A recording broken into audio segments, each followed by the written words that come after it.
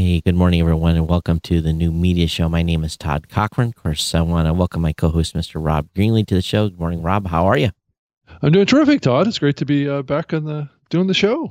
It's great. And as I mentioned before we got going here, I'm feeling a little punky. I don't know. I told you I had a little heartburn going on, so I'm not having a heart attack. So those that may ask, but It's just the natural ebbs and flows of being a human, I guess. Yeah, I think so. Maybe being old too. Well, older, yes. Yeah, I woke up. Though I don't feel that old though, Todd. I feel like I'm a 25-year-old ready to get going. Yeah, I woke up about 2:30 and was like, "Oh my God, I need Tums." I didn't have to go to the bathroom. I needed Tums. It was kind of funny. Oh my goodness! But anyway, the ruminations of a stupid podcast host. So everyone, welcome to the show. Thanks for being here.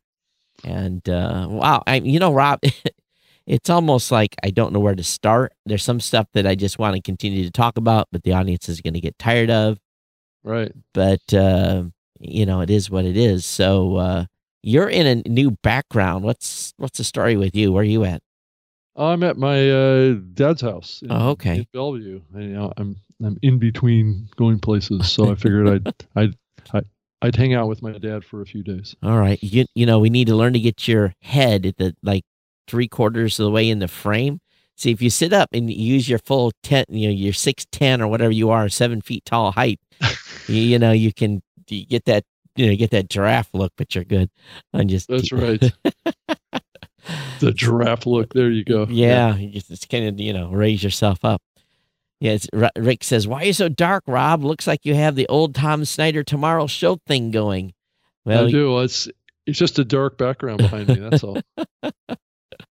All right. Well, definitely we could, if we got a green screen back there, we could put you in sunny Honolulu or something. We could actually I could almost key that at black. If we had time to have a little fun, I would do that right here on the TriCaster, key it, and we would put something behind you. But that'd be awesome. That'd be awesome. I'd love to be in Hawaii or something. Yeah. So I just I'll be honest with you. Last week was, well, just business-wise, I was slammed. I mean, I went home every night and just face planted. It's busy. Things are very busy. Yeah, there's, as usual, Todd, that this is our normal conversation every week. Our week was busy in the podcasting area. That's true. There's just a lot of events going on. I know I'm just buried in planning events, trying to get to meetings and trying to get deals done and all sorts. I mean, it's just it's a great time for the medium. I have to say. I mean, just the fact that we're so busy is a good sign for the medium. I mean, both you and I. Yeah. That there's a lot of good stuff happening. I think too is that if we're, and I think we're all competing for some of the same business, but at the same time, it's nice to see it all coming in. It's nice to see people are talking to a lot of people. I'm talking to, I mean, literally all across the country and sometimes in other countries as well. Oh yeah. And that's actually happening more and more too. I mean, there's more events going on around the world. Asia is getting involved. I think I saw some podcast awards coming out of, was it China or no, Japan? The Japan Podcast Awards. Todd, you have another competitor. Hey, great, fantastic. Yeah. So and the Japanese market is unique in itself, and and I don't know that much about it, but just knowing Japanese culture, it's definitely different, a different type of podcast. Yeah, and it is different outside of the U.S. I mean, I would agree with you, Todd.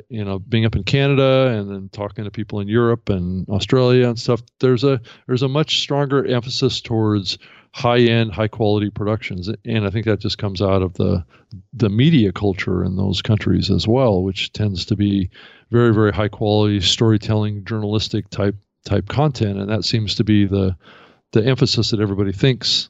Is a quality podcast, is this storytelling journalistic format, multi-track kind of productions and things like that. And I guess what I'm trying to encourage, when I'm looking at doing events abroad, is trying to encourage more, indie producer side, not the highly produced side. So, and that's not to say that an individual podcast like what we do here, Todd, can't be high quality production. It's not the standard stuff that you would hear on the BBC or on CBC or some of these more public major radio broadcasting companies would typically produce.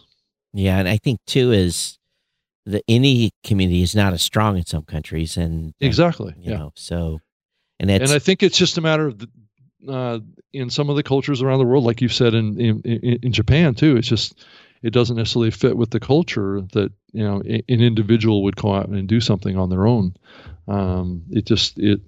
But I think that's starting to change. I'm hearing more around the world and other countries that there's more indie producers starting to start up. So go ahead. So the question is the podcasting space fundamentally starting to transform even here in the United States? Well, what do you think it's transforming to here in the U.S.? And I think that's been a little bit of a controversy over the last couple of weeks. I think if you see some of the discussions online around the separation and the professionalization, I guess, is potentially causing a split in the industry. And I just wonder about that. I mean, Todd, what are you hearing about stuff like that? Well, you had took exception to some venture capitalist tweet, right. And maybe we can talk a little bit about that because you took it one way, I kind of took it another, but it's almost as if these conversations are going on behind it. Well, it's not even real behind the scenes; it's public. It's just if you're following the right streams of data, and people are talking about, hey, it's time to come in here and take this over. Yeah. And, and start to dominate it and bring in money. And I think a lot of indie podcasters have been worried about that for a while. I don't think it necessarily changes independent podcast creators here in the United States because that's 95% of the market. So, right. I don't think we have anything to worry about, but it does, it just goes again, and I hate to harp on this, but it goes back to this thought process is, are we going to have more gatekeepers showing up and trying to, own a piece of the medium, right? Right. And more and more think if they throw a bunch of money at it that they can capture some market potential in the future where, my worry, and I think my post on Facebook, if some people listening to this saw that, is really the fear around the growth and development of proprietary platforms and ones that aren't open or based on open standards. Yeah. And I think that's both of you and I's worry. I think as we talk about this topic as the medium becomes more professionalized, does that mean that we start giving up some of the openness that has been available to us via open RSS? And I do worry that this whole privacy discussion is going to push us down a path towards more proprietary platforms, just because of the opt-in. Well, I think that as the only advice I really have for independent podcasters out there, that if someone comes with a check, make sure it's a big check and make sure that you have a lawyer review your contract and make sure that you maintain ownership of your show. And, if you're going to take the money, go big and go, and cash it quickly. I'm not against, if someone's coming in with some ideas and want to do some things, but we'll see what they do. It's, I think that the independent streak, though, I was trying to explain to our, we had some discussion. I got a new marketing director at Blueberry, and I was explaining to him the mindset, at least what I think is the mindset of most podcasters, is that, okay, so here we're doing this show. We work for our respective companies, but in essence, we are the GMs of this show. We're the general managers, and we are the talent, and we are the producers, and whatever other stupid titles we want to come up with, we wear one hat. And unlike a traditional media company where there is someone that says to a talent, and I shouldn't say piece of talent because that's how they treat some people sometimes. But anyway, a talent at let's say a radio station, they say, hey, you got to run this erectile dysfunction ad, and we don't care if you like it or not, and you're going to have to kind of do some sort of endorsement on this. And, maybe that person doesn't want to do that, but they have to because they're the talent and they've been told what to do by their boss. Whereas in podcasting, we all know that no one can tell us to do anything unless we want to, unless you're signed to a network and then you have to take whatever they shove down your throat. So, and the whole privacy thing, I'm starting to feel maybe I'm on the wrong side of this because more and more and more people are saying, we don't care. We don't care that our listeners are being tracked. And I don't want to be, and I'm jostling or, jesting here a little bit, but when you hear podcasters and reporters in the podcasting space saying, this is no big deal. This is not a problem. It can be, our listener data can be attributed. There's nothing illegal with that. And I think it's all about the interpretation and what lawyer you talk to. And some people don't care. Some people do not care that their listeners are being spied upon. Well, it is true that if you've opted in to being tracked off of websites and stuff, people, I think, readily, just click the accept button if they want to get to content on a website or wherever. I think it's a common thing that people are doing now. And but the attitude of some podcasters is that, hey, people know they're being tracked. They should just assume they're being tracked in podcasting. Right. That's the attitude. And but then Todd, we also have to face the reality that the EU and California are passing laws that are putting restrictions on this stuff too. Well, they don't care about California. They say, oh, that doesn't apply. This IP tracking and stuff and attribution doesn't apply to the CCPA. And okay, until someone gets pissed off and files a lawsuit. Right. I guess that's what it's going to take. I don't know if I talked about it on the last show, but, and again, I don't want to harp on this because maybe people are getting sick of me talking about it, but let's say you're LGBTQ plus and you haven't come out yet.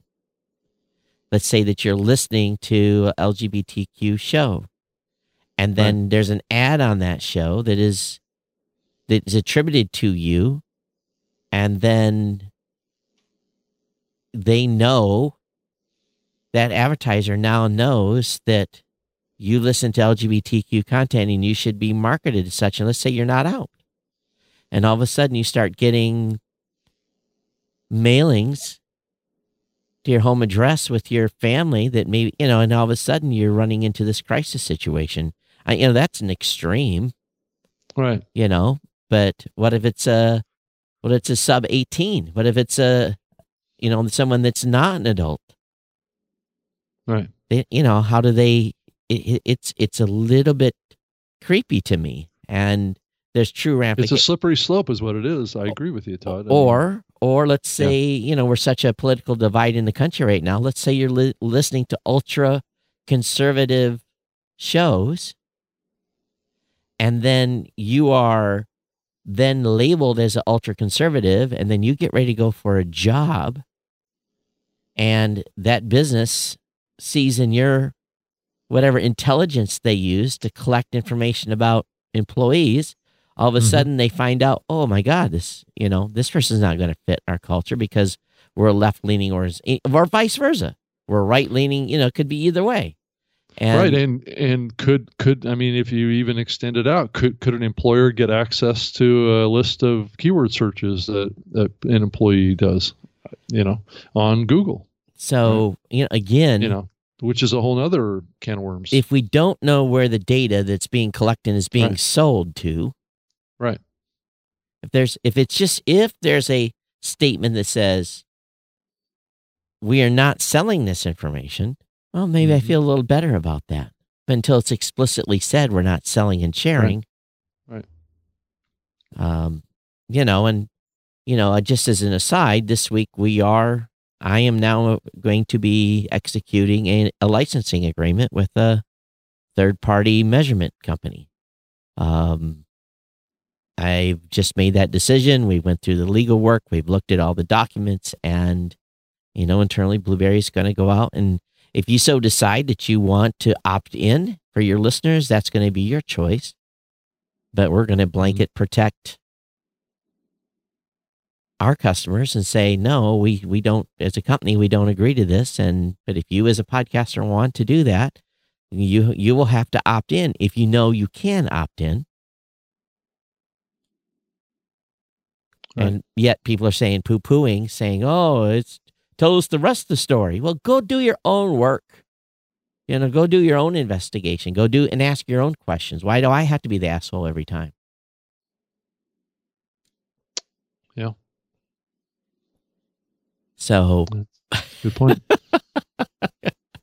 We make an announcement that'll reassure our customers that we're worried about it. And, my customers so far are saying yes. I had a call from a lady that was on another platform, and they're specifically moving off because the platform could not give them assurances that they were CCPA or GDPR compliant. And they asked the question, okay, are you? And they said yes. And they said, okay, let's see your policy documents. Let's see. They could provide nothing. So it was lip service. And when they got asked deeper about that, the company couldn't come up with the goods. And so now, they're leaving because of that. And I'm not saying that most of the hosts, I think, are pretty good. I think most of them are out there and have a CCPA compliancy document and all that stuff. I think, most of them are fine, but I think there's a lot that just say they are and aren't necessarily, are you guys getting sick of us? Those of you that are watching, are you guys getting sick of us talking about this? Are you listening? Are you tired of it? If you are, please tell us. We'll stop talking about it. Because I just get the feeling there's a percentage of the audience that they're sick of it. They don't want to hear it. They'd rather not know.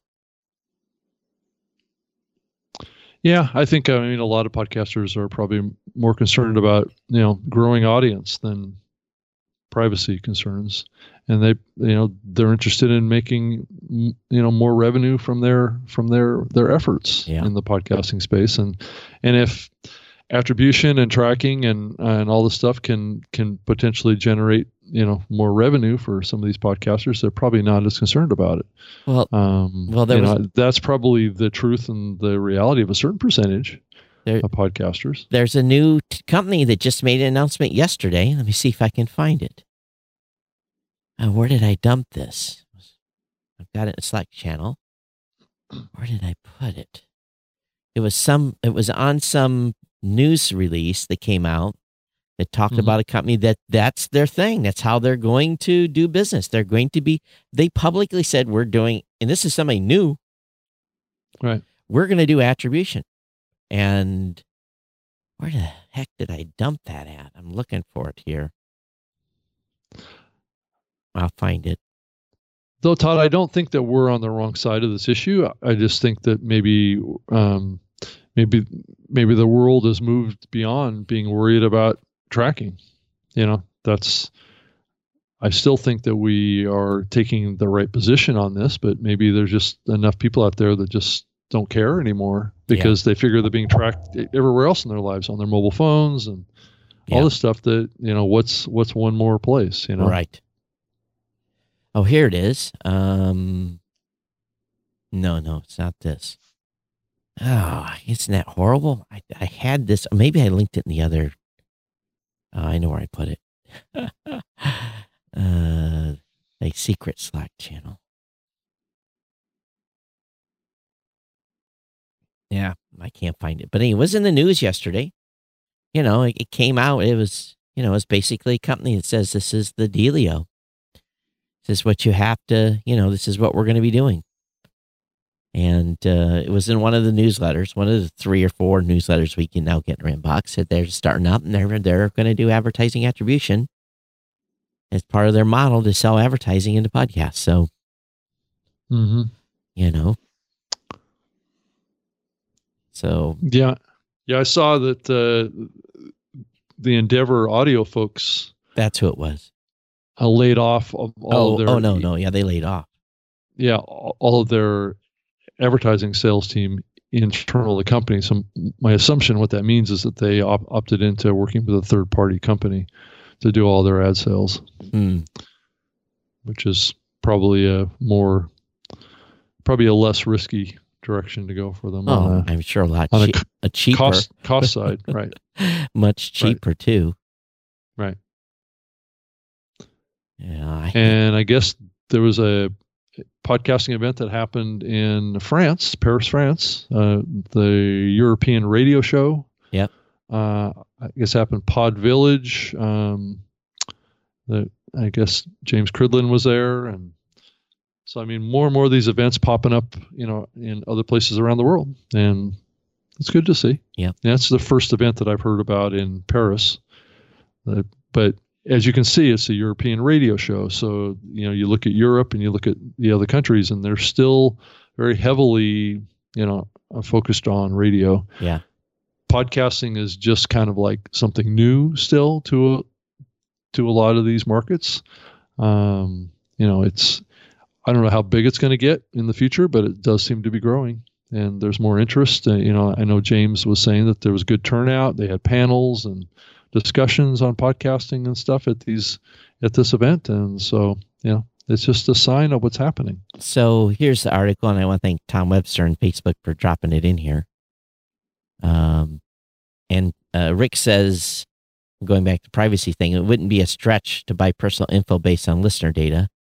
He says, and Rick goes on to say, just because it's shrugged off or accepted by podcasters and the public doesn't make it any less disconcerting.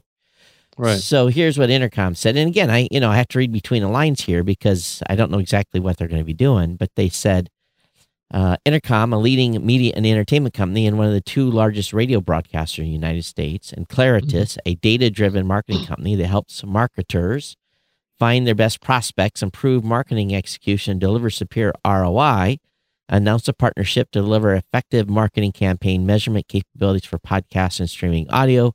This collaboration will enable advertisers to measure attribution and accurately determine the portions of their campaign that contributed to a purchase, store visit, or app download.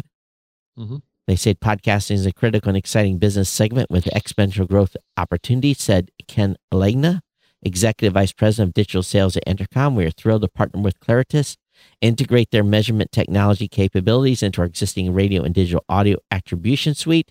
These new tools help us fill a critical gap in industry and allows us the ability to offer clients the opportunity to accurately measure ROI for podcasts and other digital campaigns.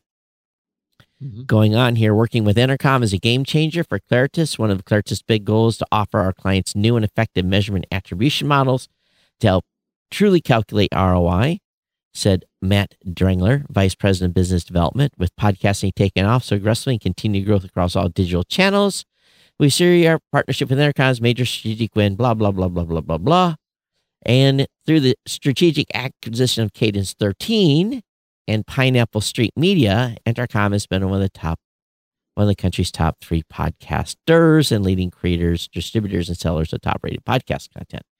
So what is Claritas doing? So you're going to have to go and look at Claritas capabilities. And there is all kinds of little supporting documentations talking about capabilities and optimization of target. So the game's changing. Yeah. And maybe we're too old, Rob. Maybe we're thinking old. Maybe we need to get in this attribution game. If it's going to bring in some more dollars, right? I don't know. Is it? I guess that's an interesting question. I mean, does it mean that the purse strings at these big brands is going to open up? Does it mean that CPMs are going to go up? And are any of the apps, Pocket Cast or anything, I mean, going to support it? Right. Opt in. Well, why should they? There is no. And why should they? There is, again, Rob. There is no opt in. They're doing this now without opt in. So that's. Let's be clear. Right. So this is happening today. Not just with this new announcement by Intercom and Claritas. This is happening today with other podcast measurement companies who are doing attribution data for podcast ad campaigns. Does it go beyond that? I don't know. Yeah, I would hope not. It's a slippery slope. We can go a long ways in this area around user data. There's where does it? Is it what we all want? I've got a team member that's worked in New York for 30 years. He used to be at Group M, and one of their holding companies, and he knows all about this, and him and I've talked in detail about that. I've been in meetings before where I've sat down and like, what's your IP? I tell my IP, and they punch it into their system, and guess what? Here's this profile and a name. I've been in demos in New York City and seen that. So when people tell me that IP data is not personally identifiable, I laugh because it absolutely, okay, they say it's not. But I have seen otherwise. Hey, Todd, I think I'm frozen. Can you still hear me? Yeah, I can hear you, but your face is frozen. Right. Here, let me dial out and log back in. And it is kind of, you got this kind of sad look too. It's kind of. Yeah, right. It's a sad topic that we're talking about here. So everyone that's on the video stream while Rob is dialing out, you can. Oh my God, that's funny. Let me take a screen capture here of that. Oh shoot, I missed it. I much rather prefer the smile on here, Todd. Oh, there you go. Oh, that was hilarious, dude. Much better. Yeah, now. it's much better because you had this almost like forlorn puppy dog look. Oh man, I have to go back. I'll have to go back and use that for the screen cap for the show notes page. Right. Oh, we talked about depressing subjects on the show this week. It is depressing. It sucks. Listen, what else is in the news? Right. I know. We don't want to talk about this anymore. Oh man. No, it's just, it's part of the changing landscape, and I think, it's been around, banner advertising and other forms of advertising for a long time. So I guess it's not surprising that there's pressure in this area to do this kind of stuff. So I'd love to hear Tom weigh on this. If you're here, Tom, what do you think about advertising attribution and the slippery slope that could be contained from there forward? What's your thoughts? Are we two old goats and we need just like to get with the program and be a corporate shills and just chase the money? Well, I guess, I don't know, Todd, this has been an issue in the digital media space as long as I can remember. Not for podcasting. No, not specifically with podcasting, though I think some people were doing it and some people didn't know they were doing it. I think it's been around the podcasting space for a long time. It's just, did everybody know that it was going on? Right. Well, and another thing too is I think that we've moved beyond. You notice how there's no more. Here's one thing that the IAB did solve: we're not being asked stupid stats questions anymore. There's not these, So we've gotten. Here's the funny part: we've gotten beyond the accuracy question. That's not even being asked anymore.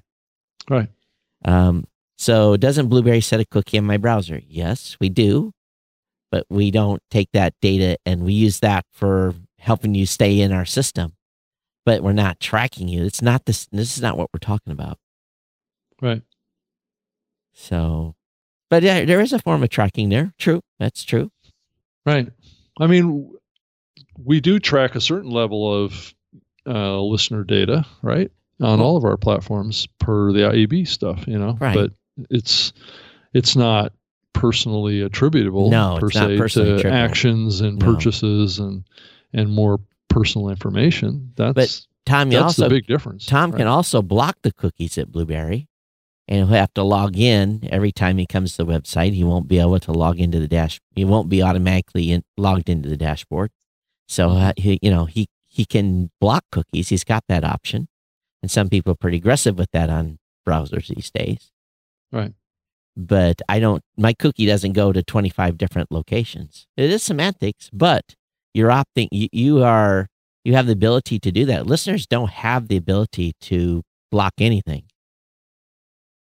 Mm-hmm. So maybe is it semantics? Yeah. So. Yeah. Hey, did you follow this discussion that happened? I think it was late last week, whatever, about Apple versus Spotify, or did we talk about that? I think we talked on the show about last week. Okay. Yeah. Okay. Well, we won't have to go over that again. So Tom says, Rick, and this is true. Rick says the difference with a cookie is could easily be deleted or cleared out in a browser. Other stuff is outside of the user's control. Tom says, yep, tech-savvy people do, sure, but non-tech savvy people don't. That's right. They don't delete cookies per se. They don't clear their browser cache. That's true. Mm-hmm. Yeah, but I'm also not selling that information, and I'm not tracking that person over to Amazon, and I'm not tracking them when they, if someone goes to GoDaddy's probably setting a cookie on their page. Right. You click on an ad link, that is definitely tracked because they send, someone comes in there 10 days later, they will know that it's the same person. So that is AK attribution. So that's true. Mm-hmm. Yeah, that's true. So there's a level of it. But, so, maybe it's just, maybe it's overreaction on my part. Well, then it would be an overreaction on the part of Libsyn and others in the medium that are taking a specific stand on this. I think it's those that are pushing against it and those that are fully embracing it. So that's kind of what's happening in the industry right now. There's definitely a split. Yeah, but Tom's right. He says a question what these tracking companies can actually do that isn't blockable under terms of service. That is if you have we're going after a licensing agreement. So we will have a licensing agreement with a third party that basically says you will not track the IP data of our hosting customers to a advertiser unless that podcaster specifically opts in for that in your system. Right. And that's the individual podcaster's choice. That's fine. But by default, we're not going to say, I'm not going to give carte blanche saying, because it's not really being, and I don't know the process. I don't know if the podcasters are always opting into this. I don't know if they already know. In one use case, I know that the podcaster was asked to do this by the actual advertiser. So the advertiser the podcaster would have had to agree. So the podcaster, in a sense, has given permission for his listeners to be attributed back to the company doing the advertising. Mm-hmm. So it's it's up to that individual podcast. I'm cool with that. They want to do that. That's fine. That's their choice. It's their show. Right. So, hey Todd, did you see this this new technology that came out of, or it actually was announced in Paris just the last day or so, called Pod Install? Yeah, we played with it I had 2 or 3 folks playing with it. It doesn't really work good on iOS. It's more of an Android. Okay. I tried to get it to work on iOS. I couldn't get it to work on iOS, and one of the guys finally got it to work on Android. It's an interesting concept for sure, and there's more of this type of stuff going on. So it's it has potential. It's probably based on a browser, isn't it? Yeah.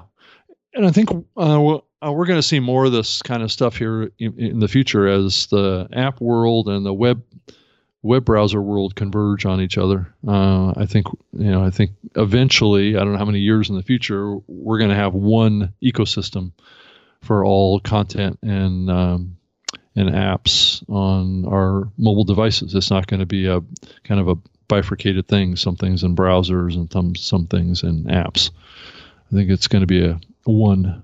And I'm not sure what the implications of that is, Todd, for owning your brand, like you've been saying, or owning, maybe all of us wind up getting our own apps of sorts that does all the same things that a website does, as well as an app, like a native app. I think that certain shows will have a number of people in their audience that will want to use a native app. But right. I think these could have potentially all the same capabilities of a native app, but they would be browser based. Mm-hmm. Right. But I think at this point, if it's available, it goes back to that adage I've been saying for years. I don't care how they listen, as long as they listen. If they get it this way, it's cool. I don't, be honest with you. Yeah. So, it follows everything I think is good in podcasting. The more opportunities we give people to listen or find our content, or if you've got or share a link to it or something like that, right? I mean, in some ways, this is the same model that Google Podcast is trying to go after, right? Sure. It's not really a first-party native app. It's kind of almost a duplicate. I actually thought it was duplicating what Google's Podcast doing. Yeah.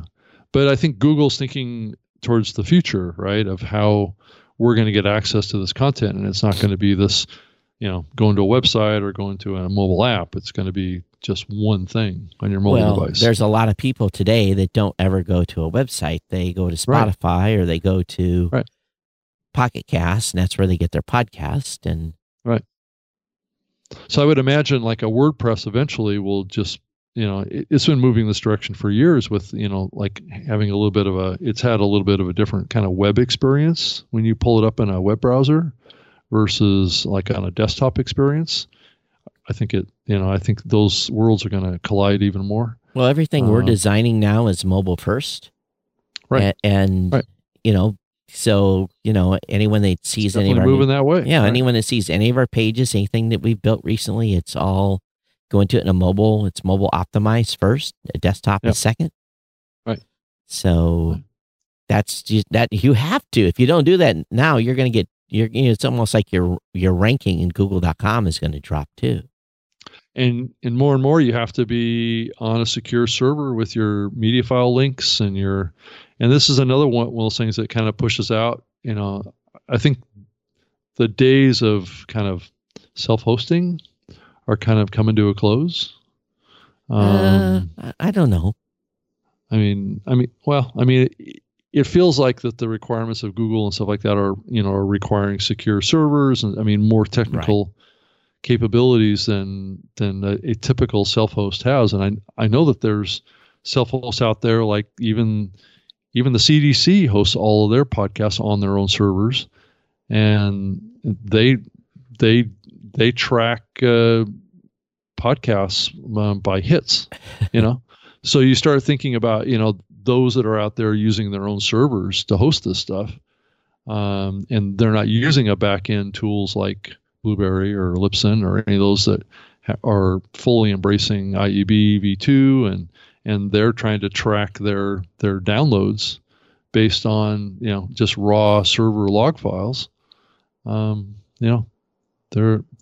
They're living in a disadvantaged situation when it comes to ad sales. Well, maybe their goal isn't to do ad sales. Maybe it's just to deliver media. Well, it isn't. You're exactly right. So, like the CDC doesn't care about advertising, right? So, but you would think that they would care about accurate measurement of their audience. Yeah, we get a lot of people that move largely because they want to know the accuracy. They have to provide reporting back to their, they're spending money. Right. So, the companies or the groups or the organizations want to know what the numbers are. Matter of fact, it could be like we've seen, Todd. It could be those hits are pretty high. Yeah. So hits. Yeah. If you no, that's the measurement terminology that I'm hearing. Well, around podcasting, they got a big shock coming. I know exactly. That's what I try and tell them. I say, well, you can probably maybe take that number down like 80%, 80, 85. Right. Yeah. And you may get close to what your real audience is. And when you tell them that, they don't like to hear that. No, they don't, because I mean, if they're producing podcasts and they're saying, well, I get millions of hits, that sounds pretty good to the bosses upstairs. I have a chart when someone calls me and says, we're moving from here to here. I say, well, your stats are going to go down X%. I just tell them straight up. I said, well, I hate to tell you this, you're going to be in for a little sticker shock. And they're like, why is that? I'm like, well, I just can't go into the data too much, but I go into IAB certified, compliant, blah, blah, blah, blah, do a 30-second, pitch. And then I'm like, they're not. And we know what the numbers are. We've done AB and your numbers are going to drop this much. And that way, at least then when we move them, this has been shared. This has been shared in your email, and my support guys are not getting what has happened to my show. Yeah, what the heck happened, right? Yeah. Rick hit counts are so 2004, right? Because when we were the numbers are so high, Todd, I'm excited. Well, Rob, I took I went back and looked at the script we were using in 2004, 2005 before we built anything. And it was done by, it was one of the tech podcast guys. Who built that script that would parse an Apache log file? I apologize if he's out there and listening, but when I went and looked at that, it was purely a hit counter. There was, and I thought that's what we all had back then. Right. And when I thought, I've told the story of like thinking I had 45,000 listeners and, and was really, really excited. And it was probably 5,000, but that was the only count we had at the time. And we were really there was no filtering it, and there was no bot looks. There was, so actually, and it reminds me of the conversation when we formed Blueberry and I handed this code over to Angelo. He says, this is crap. He says, this is where the whole conversation started about, you got bots in there. It's like, sorry, you're in for some, basically Angelo didn't say sticker shock, but he says you're in for some sticker shock. Yeah, and I really wonder if the podcasting medium would have taken off as fast if we would have actually had accurate measurement, right? And I think a lot of people got really excited by the really high numbers in the early days because they didn't know any better. And we were billing those high numbers. And what was shocking was people were happy with those numbers. Right. So when it was like 85% inflated, Right. Oh my! And if we had, like I said, if we had the numbers we have now back in 2004 or 2005, think about each of our shows would have had like 200 listeners, right? Or whatever it was, right? So, yeah.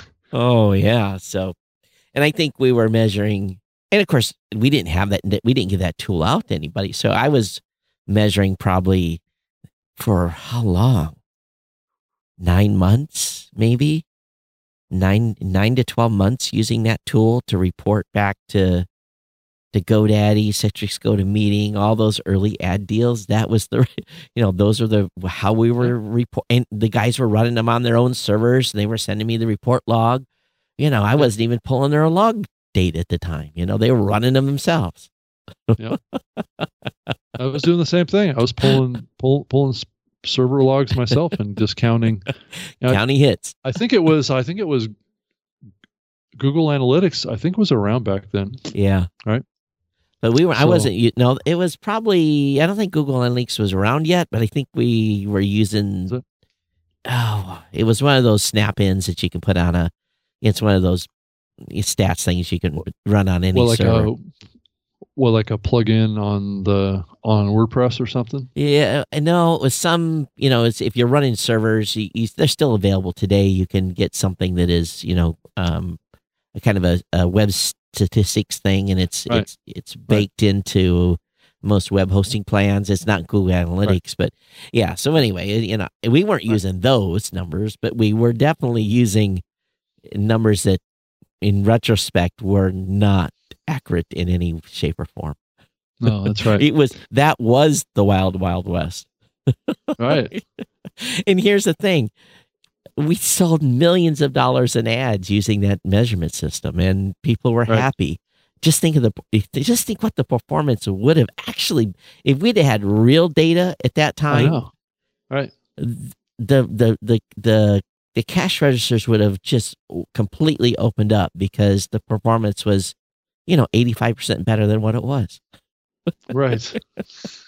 And the numbers were 85% lower than right, they were. Right. 85% lower. So, right. Yeah. So, again, going back to the original crux here, having these conversations with people are like, you're going to see a little drop, or sometimes, it'll be 2 or 3%, or, whatever it may be. Mm-hmm. But, the folks that, get the biggest shock, the biggest sticker shock, of the people come off the, how should I say it, the free platform. Right. Hey, Todd, did you see that the cereal is for sale? Yeah, or they're might even being bought. Isn't that the Cereal team, not Cereal? I thought they had what's the company behind Cereal? Who produced that? Are they actually trying to? I thought it was a public radio. Yeah, company. Was it NPR or? I think it was in Chicago. Right. It was. Well, let's use Google here. Who we should know this. The same. I thought it was the same production company that produced This American Life. Yeah, who produced Serial Podcast? Serial is an investigative journal podcast hosted by Sarah Coyne, narrated a nonfiction story of a multitude episodes. Right. The series is co-created and co-produced by Coyne and Julie Snyder, and developed by This American Life. Yes. Right. And it looks like that the possible suitors are the New York Times. Interesting. So, they're just going to buy the Serial series or the Serial name, and I don't know. I guess it's all of the rights to it. Okay. It says the company behind the true hit true crime podcast Serial is exploring sale, according to a person familiar with it. Huh. It's the biggest brand on the market as the medium becomes increasingly popular. Well, what are they really getting there? Yeah, it's producing collaboration with WEBZ Chicago. It comes from Serial Productions, which released S-Town in 2017 and has more projects in development. So that's what they're buying. It sounds like they're buying the production company and the rights, I guess, to Serial. Right. Seems a little late, but maybe they got more stuff in the mix. In the hopper. Plus, also Apple. It looks like there's talk coming out about Apple's podcasting efforts around original podcasts. I guess they're gonna do some podcasts about TV shows. Yep. I'm not sure. Is Apple going to become a television production company? I wonder. Rob, where you been? Apple I know. TV? Maybe I haven't been paying attention to it. Yes, Apple TV, and some of their originals are going to have spin-off podcasts, which is very smart. Okay. Yeah. Gotcha. So that is. I don't buy shows on those platforms anyway. Ever anymore. Really, I buy almost all my movies on Apple TV. That's right. Yeah, but movies or TV shows? Oh, I don't buy TV shows ever. So Apple is actually producing TV shows. Yeah. I'll watch TV shows, but I don't buy how you can buy movies and stuff. So. Okay. But I actually haven't been on Apple TV yet. I've been looking at, I'm stuck on Netflix and Amazon Prime, and I get pretty much what I need there, and Hulu. Yeah. Because aren't we supposed to be listening to podcasts 24 hours a day and not watching any TV? Yes. Yes, you are, Todd. So, okay, it says Apple has been transitioned from selling other companies' movies and TV shows to producing its Right, own. right. Okay. Yeah. So when did they start doing that? Do you know? Well, it's been well, Apple TV is, they just announced Apple TV this, we'll have to go and look when they actually introduced it. It was in the fall. But, this has been in works for a long time. They've been working on, their whole original programming and, getting into this space for a couple of years and trying to negotiate terms. And I don't think that went real well. And, they're now basically just trying to, become a Netflix. Right. And maybe not as big a way, but they got enough cash. My God, they could. Oh, yeah. I'm sure they'll keep pushing on it if that's what they're doing. Yeah. So the whole podcasting effort is really, really to support those new shows, to support the new TV shows. Right? And there was a lot of rumor going out that was basically, they talked about they were getting into podcasting. They were going to do some of their own original series, and everyone was speculating, what does that mean? Are they going to buy some shows, but this kind of maybe resolves that question that's out there. And of course, then, there's been some announcements by Spotify, I think, that signed a production company. And so by the way, anyone's looking for a production company, Blueberry now has a production company. And we're doing real well with that. So if your network needs a production company, talk to me. Shilling here. So what's the scope of that, Todd? So when you say production company, are you coming in and just doing other people's projects and getting paid for that? Or are you creating your own original stuff? No original stuff. We're doing production for... it's definitely not an independent podcaster creator price product. So I'm just going to say that. It's someone that needs, efficiency of time. You can look at the details at blueberrypro.com. And I got a whole team over there that is doing audio production, and it's going well. As a matter of fact, one of the team members will be with us out at Evolutions. Oh, okay. Yeah. All right. Well, that's coming up fast here too, Evolutions. So yeah. What is it? 3 weeks? 2 weeks? 3 weeks? Yeah, a couple weeks. Valentine's Day weekend. There you go. Yeah, it's coming up. And Podfest right behind it too. So, yeah, do we know what time? Have we been locked down for what we're doing at Podfest? I believe it's the first day at lunchtime. All right. And then you had a call with the gal for Evolutions on production. What do I need to bring? Because I was thinking that you might want to bring your TriCaster Mini. Oh, I have an easier way to do that. We can go live. Yeah. Okay. Yeah, that requires an operator. Live on video? Yeah. Live on video? Yeah. Okay. I'm gonna. I mean, if you have something that's easier, like a single camera. Yeah. Kind of webcam setup. That would work. I'll probably go a little higher than a webcam, but no issue. Yeah. So okay. what like a Blackmagic box or something like that in your Mac or something? We'll see. I've got some solutions. I just need to know what to bring. So they're going to have an audio out for us, right? Right. Out of the mixer. Okay. Right. And they're going to try and put that mixer as close to the stage as they can. Oh, so that'll work. That's better. So I thought that would help in your reach with the webcam or the camera. I'm just going to have to make sure I have the right connectors to be able to plug all this in. So if we find out what type of connector I need or they're using, it's probably going to be a XLR out to like a mini. Oh, okay. Jack. That'll work. Right.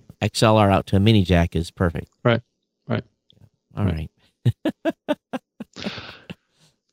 Planning on the new media show today to go live productions. Yeah. Right. And gosh, you're going to make me pack a box. I'm sorry, Todd. Up in the game here, right? Yeah, we are. And we've got guests that we're going to have. And I still haven't booked guests for Podfest yet, but that's next on my list to do. And it'll be nice. We'll be able to do live. And if everything works out right, and the bandwidth holds, we'll be able to stream our event in California. Yep. That's the plan. And if we can work it out with Dan to do it live on stage at Podcast Movement in Dallas, that's also on my agenda to do. Also, podcast movement in Dallas. Speaker, you can submit speaker submissions now. That's open. Right. And it would be great if we could do I think I'm going to talk to the NAB folks and see if we can get on the live stage with the NAB to do a new media show there too. I just talked to them last week, and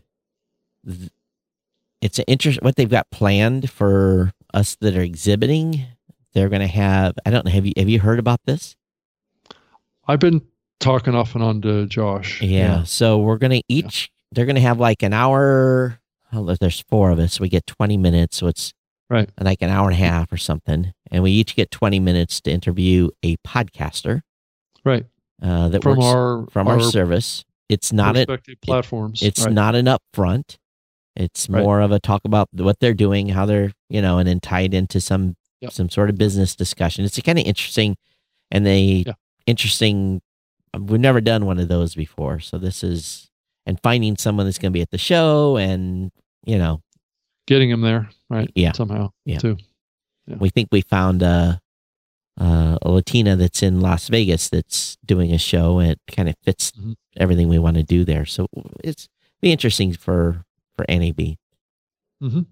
Yeah, and if we can get on the live stage, then people can see what's going on there, and that may be our only opportunity to have like a panel discussion at the NAB too. Right.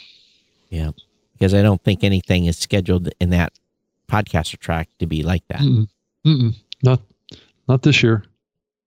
And it's on Wednesday. The podcasting track is on Wednesday this year, the last day of the show, I think.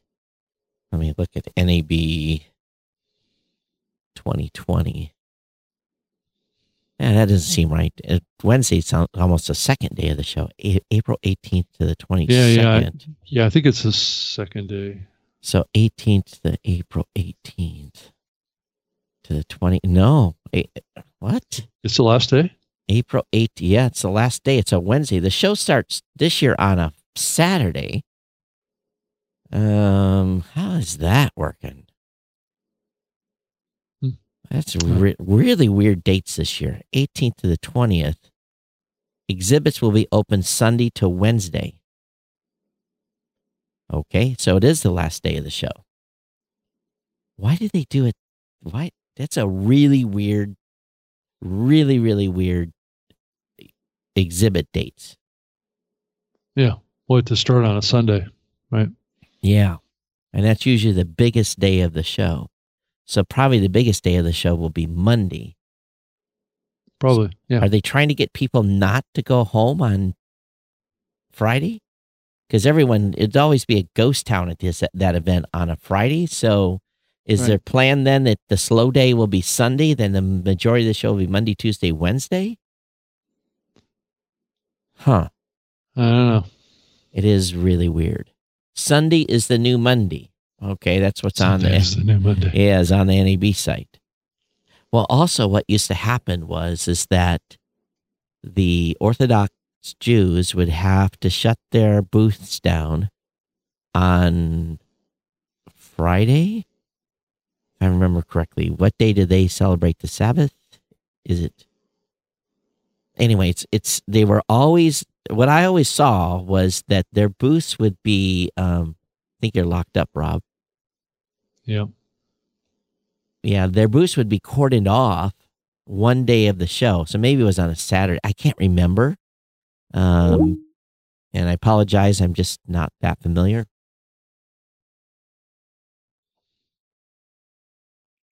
So they would lose one day of the show where they're in dates, and they have a huge presence at this show. There's lots of media or equipment companies that their booths are just closed.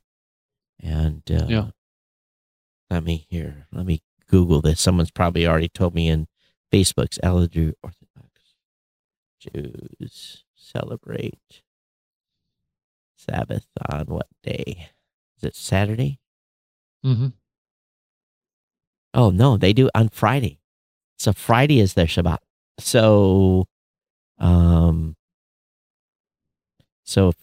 few minutes before sunset on Friday until the appearance of the 3 stars in the sky on Saturday night. So, yeah, it was Friday afternoon through Saturday that their booths would be just shut down. Oh. Yeah. So, interesting. But anyway, that was, I always just thought it was interesting. I'd walk through NAB and it'd be like, that booth is closed. It would be roped off. And so maybe this basically allows to have those folks have all 4 days of the show. Maybe they moved it because of them. I don't know. Mm-hmm.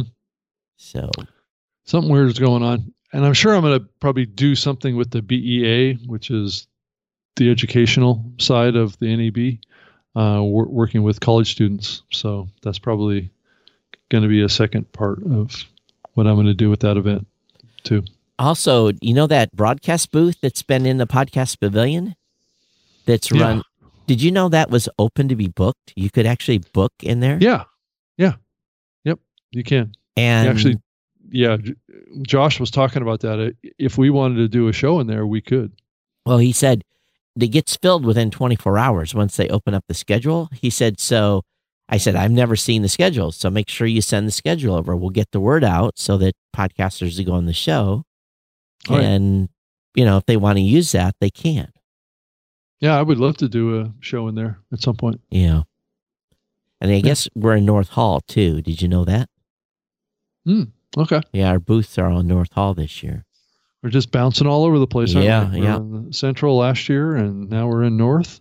In South Hall before. I think we've been in all the halls. Yeah, it makes it a pain to, because you're people that used to be in one place, and now you're in another, so you have to re-educate everybody where you're going to be.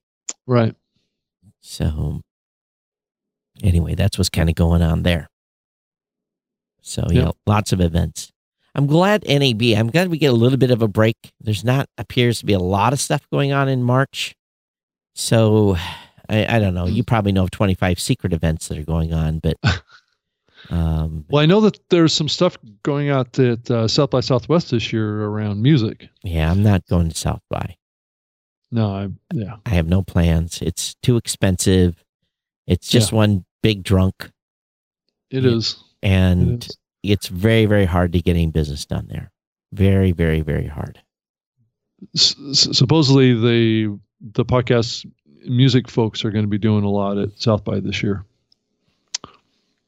So I don't know what that is going to look like or what they're actually going to do, but yeah. All right. Well, so anything else happening? I don't think so. There's a lot going on behind the scenes, lots of discussions going on, but public side, I think everyone's just head down and turning and burning. Right. I know that our team, we've been heavy into the UI UX stuff, and major changes are coming. So I'm actually very excited. I wish I could put it on the street tomorrow, to be honest with you. Can't happen fast enough now for me. I think it gets back to helping with the whole support side, right? Yeah, and it's making things easier, Right. And we're moving out of a tech time to a time where the tech can't be a burden. The tech has to be easy. It can't be a barrier to people creating quality content. Yeah. I agree with you. I think we're way past the need for that. Yep. So it's change to happen. It's a time now where we're, it's just like setting up a Twitter account. It's got to be that easy, or an Instagram account. Can't be any harder than that. And you get people started, and so we'll see what happens here, and and there's going to be more listening platforms come on the scene here too. So on a global scale. So it's coming. Well, the question is what's Facebook doing? That's what I want to know. What do they have planned? Yeah, I've started reaching out to them a little bit, trying to figure out what might be happening over there. Yeah. I don't have any news to talk about, but of course not. Yeah. But time will tell what happens in this space. Yeah. Yep. I think it makes sense for them to get involved at a deeper level at some point. Yeah. They've been so video driven. Little short videos and stuff that pop into your stream. I don't know, and it's hard for people now to, if I want to see something my mom's doing, I have to click on my mom's I have to, look her name up and click on her name to go to her newsfeed, because that's the only way I get to see what she's posted on Facebook. And same thing with my sister. So Facebook has really narrowed the amount of stuff that we can see from one another. Right. So I don't know if it's, we drive people to pages and groups, and of course, we got the New Media Show page as well. People can go over there and like and comment, but that's what I find myself doing mostly now. I find myself flipping between like 10 or 15 groups and to see what the commentary is. And then every once in a while I get lucky and see something in my news stream that's related to something I actually, I think is important, but a lot of stuff just gets buried. Right. Well, that's what happens when there's so much discussion about a medium. It's hard to keep up with everything that's going on. But not only that, it's, they're commercializing it. So, every third thing in the newsfeed is a commercial. So, right. And I have to say, some of those are pretty effective too. And Facebook's done a good job in figuring out who we are. Of course, we put our whole doggone lives on there. Right. And if at what point does Facebook start to become out of favor? But, they're holding their own pretty good. That they are. Well, I don't think, are we just dragging the show out here at this point? Are we dragging the show? Well, I guess the IMDb of podcasting, or Chaser, I guess, hit 3 million creator credits. What does that mean? Platform. I guess that's just hosts and co-hosts and producers and things like that have gotten listed in Podchaser, right? I don't know. Are we even in Podchaser, Todd? I don't know if we are. If we are, we haven't submitted anything over there. So they've got this, I've talked to those folks before, and I just haven't had the dev cycles to integrate with their platform so people can automatically shove stuff over to them. No, but I think podcast hosts and co-hosts can create an account. Okay, right, I have an account on there, and it lists the show. Yeah, but we haven't put any of our guests in any of our episode data. I think you have to submit that. Okay, it lists the stuff that I've done on StreamYard and the New Media Show. It's got all of our episodes over there. Well, does it list our guests? That's the part of Podchaser that's supposed to make it different. Right. I think you have to go in and enter all that, don't you? I think you do. I think so. But they do have an API for that, so they want people to integrate. Right. That's true. It says add my own show appearances. Right. So, yeah. Oh, so you can add your own too. Right. I mean, if you have an account over there, you can go and add all the shows that you're currently involved in, right? You can put a description for yourself, upload an image of you, and it'll pull from your podcast feed. I don't know. What's their business model? How do they keep the lights on? They got advertising on the page, or are they charging for something? Let's see. I don't know if they have a premium upgrade thing. I'm not seeing it. Is it obvious labor of love with those guys? I don't know. It's build it to scale and then sell it to somebody, right? That's the usual business model, Todd. Right. Right. Yeah. Right. Yeah. Let's see here. We are seriously a couple curmudgeons today. We are curmudgeons.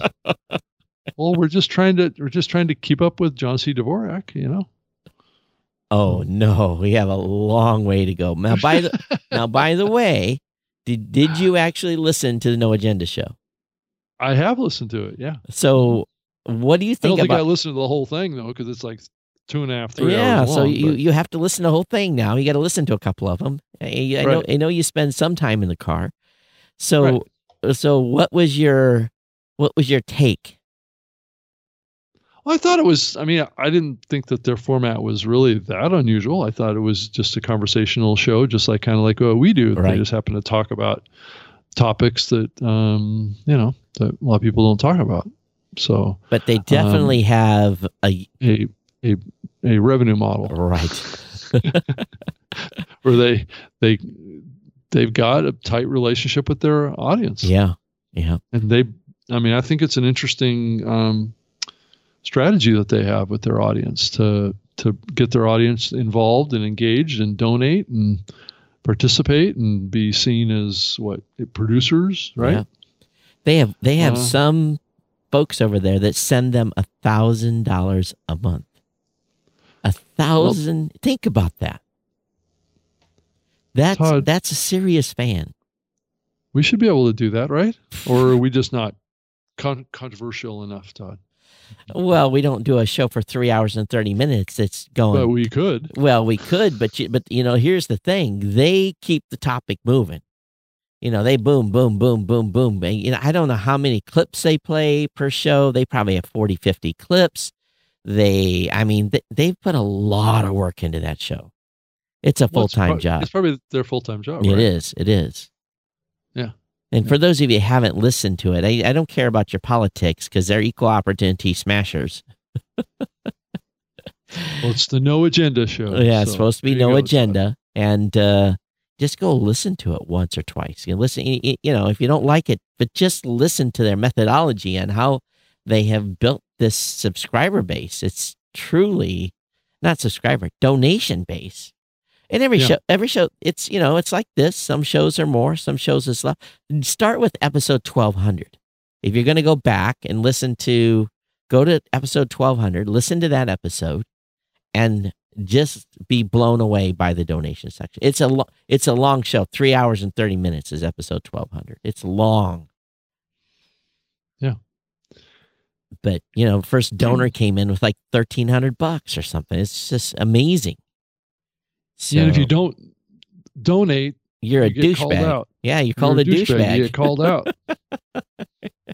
You got to support the show. Can you imagine us calling people out in this show that donate and calling them douchebags? Douchebag. Well, Todd, you have a reputation for flipping people off on the show. Well, I've only done that. No, that's demonstrated purposes of my attitude, not flipping people off in this show. No, I know. I'm just teasing you.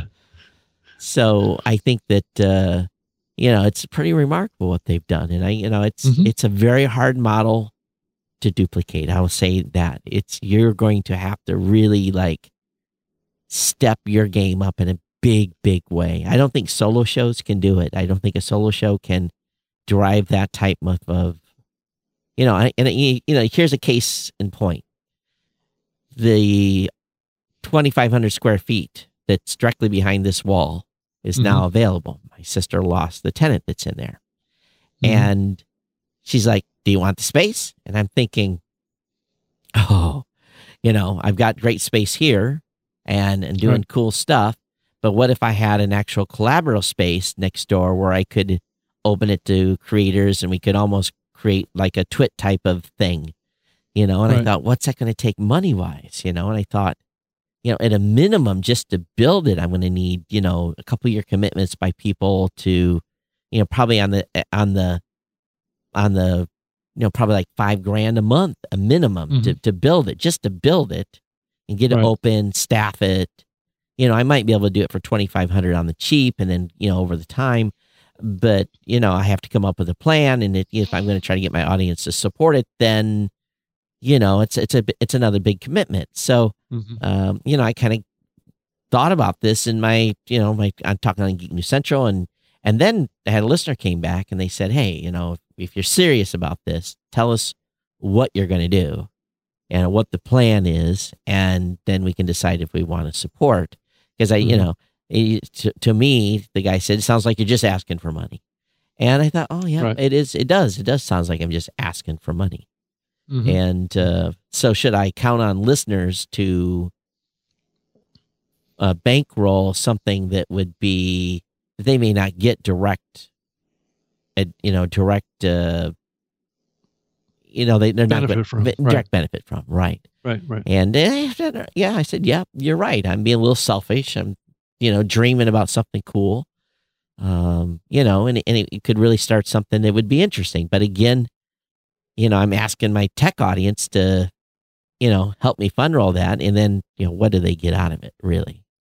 And, they support this show, my Geek News Central show with some donations. And, that helps pay electric bill and writers and stuff like that. So I think that, what Adam and Dave have done is a completely different situation. They're not looking at trying to open up a creator space. They're looking to feed their family and stay and survive and have a non-advertised based show.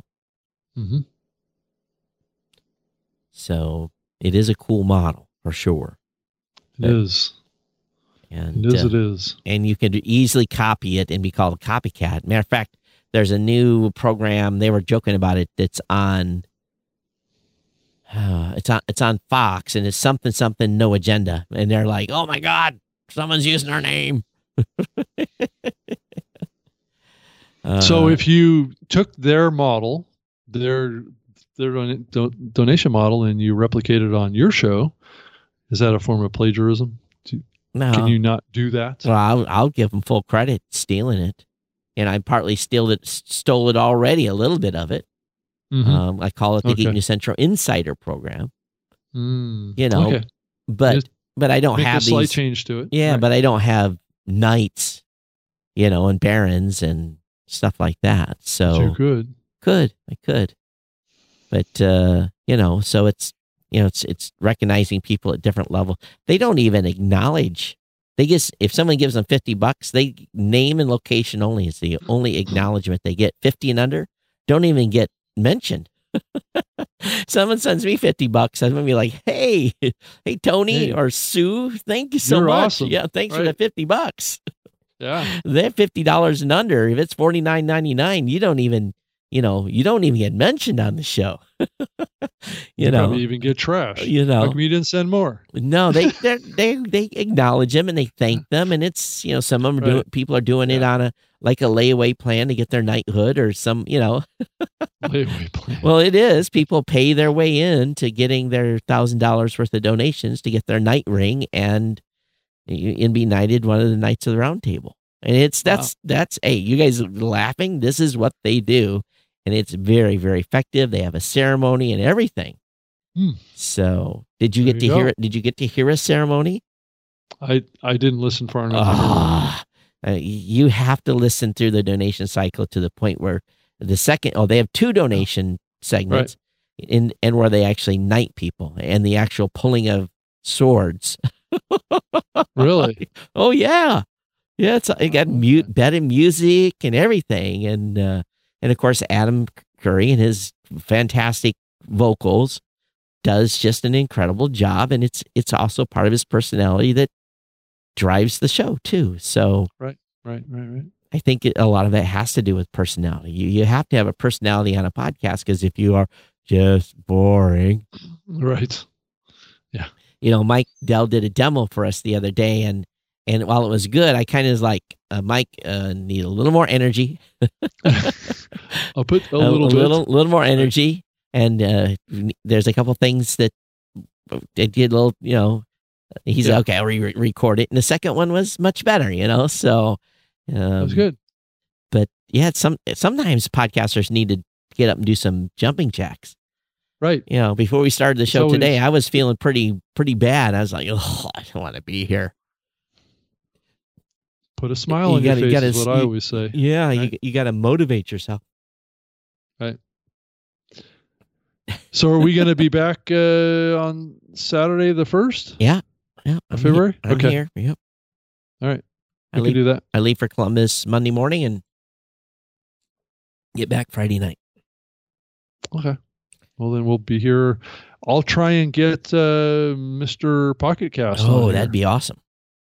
So I'll try and get him going for the 1st. Yeah, that'd be cool to have them on.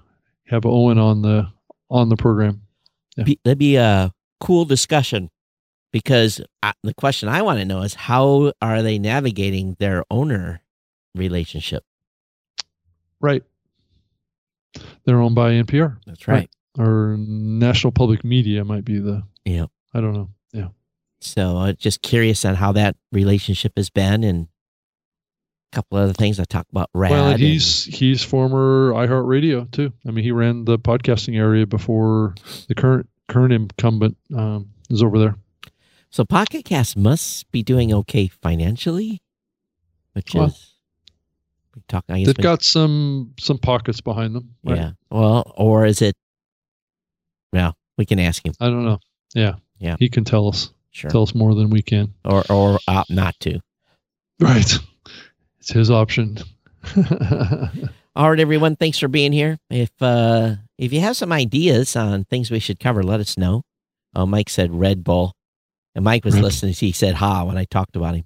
Also, I hope they sponsor the show because their logo's behind you all the time. Yeah. So this is what we could do. You want to sponsor the show? We've got some prime real estate here, video wise. So right. yeah. Well, hey, we're not up against having a sponsor. So right. Or donations. Some sponsor we may have to charge more depending on the company. Really now? Well, I don't know if we could take podcasters, but be frank with you, if a podcast hosting company and wants a sponsor, that's going to be expensive. It's going to be very expensive. Yeah. Okay, Rob, we would both be fired if we did a host endorsed ad for Company X hosting company. Exactly. We'd both imagine if we did an ad for Podbean. Oh my God.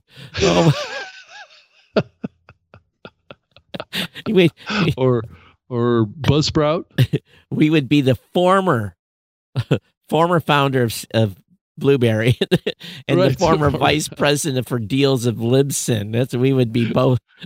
Right. Be out the door. So if you're a podcaster, that might work, if you want to be a sponsor of the show. And we're shills, so we're cheap. So, come up with a price. Speak for yourself, Todd. I'm not cheap. Okay. Well, considering that we've had our matriarch donator here has given a total of $50 to this show, and she is, so, we,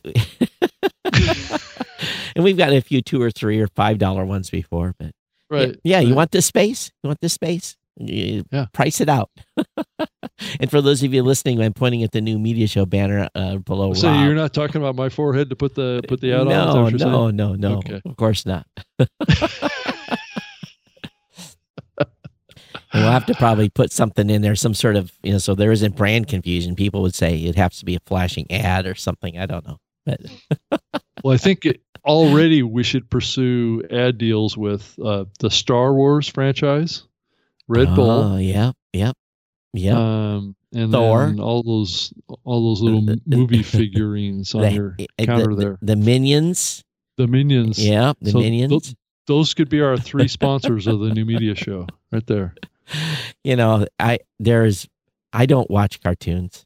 I don't either. But I'll be honest with you. The Minions, I die. That's the exception to the rule. I'm on the floor crying when I see movies with Minions. It's a sensitive spot for you, huh, Todd? Yeah, it's just, I don't know why, but Minions crack me up. It's just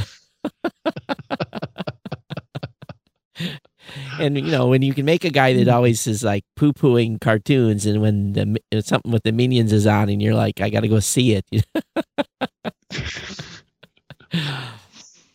But you got to. I went and saw the new Star Wars movie. Finally, I know I'm a little late to the party. Yeah, it's not too bad. It's all right. I'm not a big critic of, they should have done this or done that, or they left this plot open, or they There's really not a lot of dialogue in that movie, I noticed. There's a lot of, flashing lights and lightning and lasers flying around. Yeah. But it's I think we okay. need to get off the air, Todd. What do you think? Yes, we do. We get out of here. Everyone, thanks for being here. Okay. Todd at blueberry.com, at Geek News on Twitter. You can find me on Twitter at Rob Greenlee, and that's with 2 E's. And I've got robgreenlee.com. And if you want to send me an email, anything to do with podcasting, send it to robg@libsyn.com. And here's the beauty. It's a podcast. We can do whatever we want. And we may lose you. And we do whatever we want. Yeah, and we may lose you, but thanks for being here if you hung out to the end. And help us keep the lights on. Everyone take care. We'll see you next time here on the New Media Show at newmediashow.com. Bye.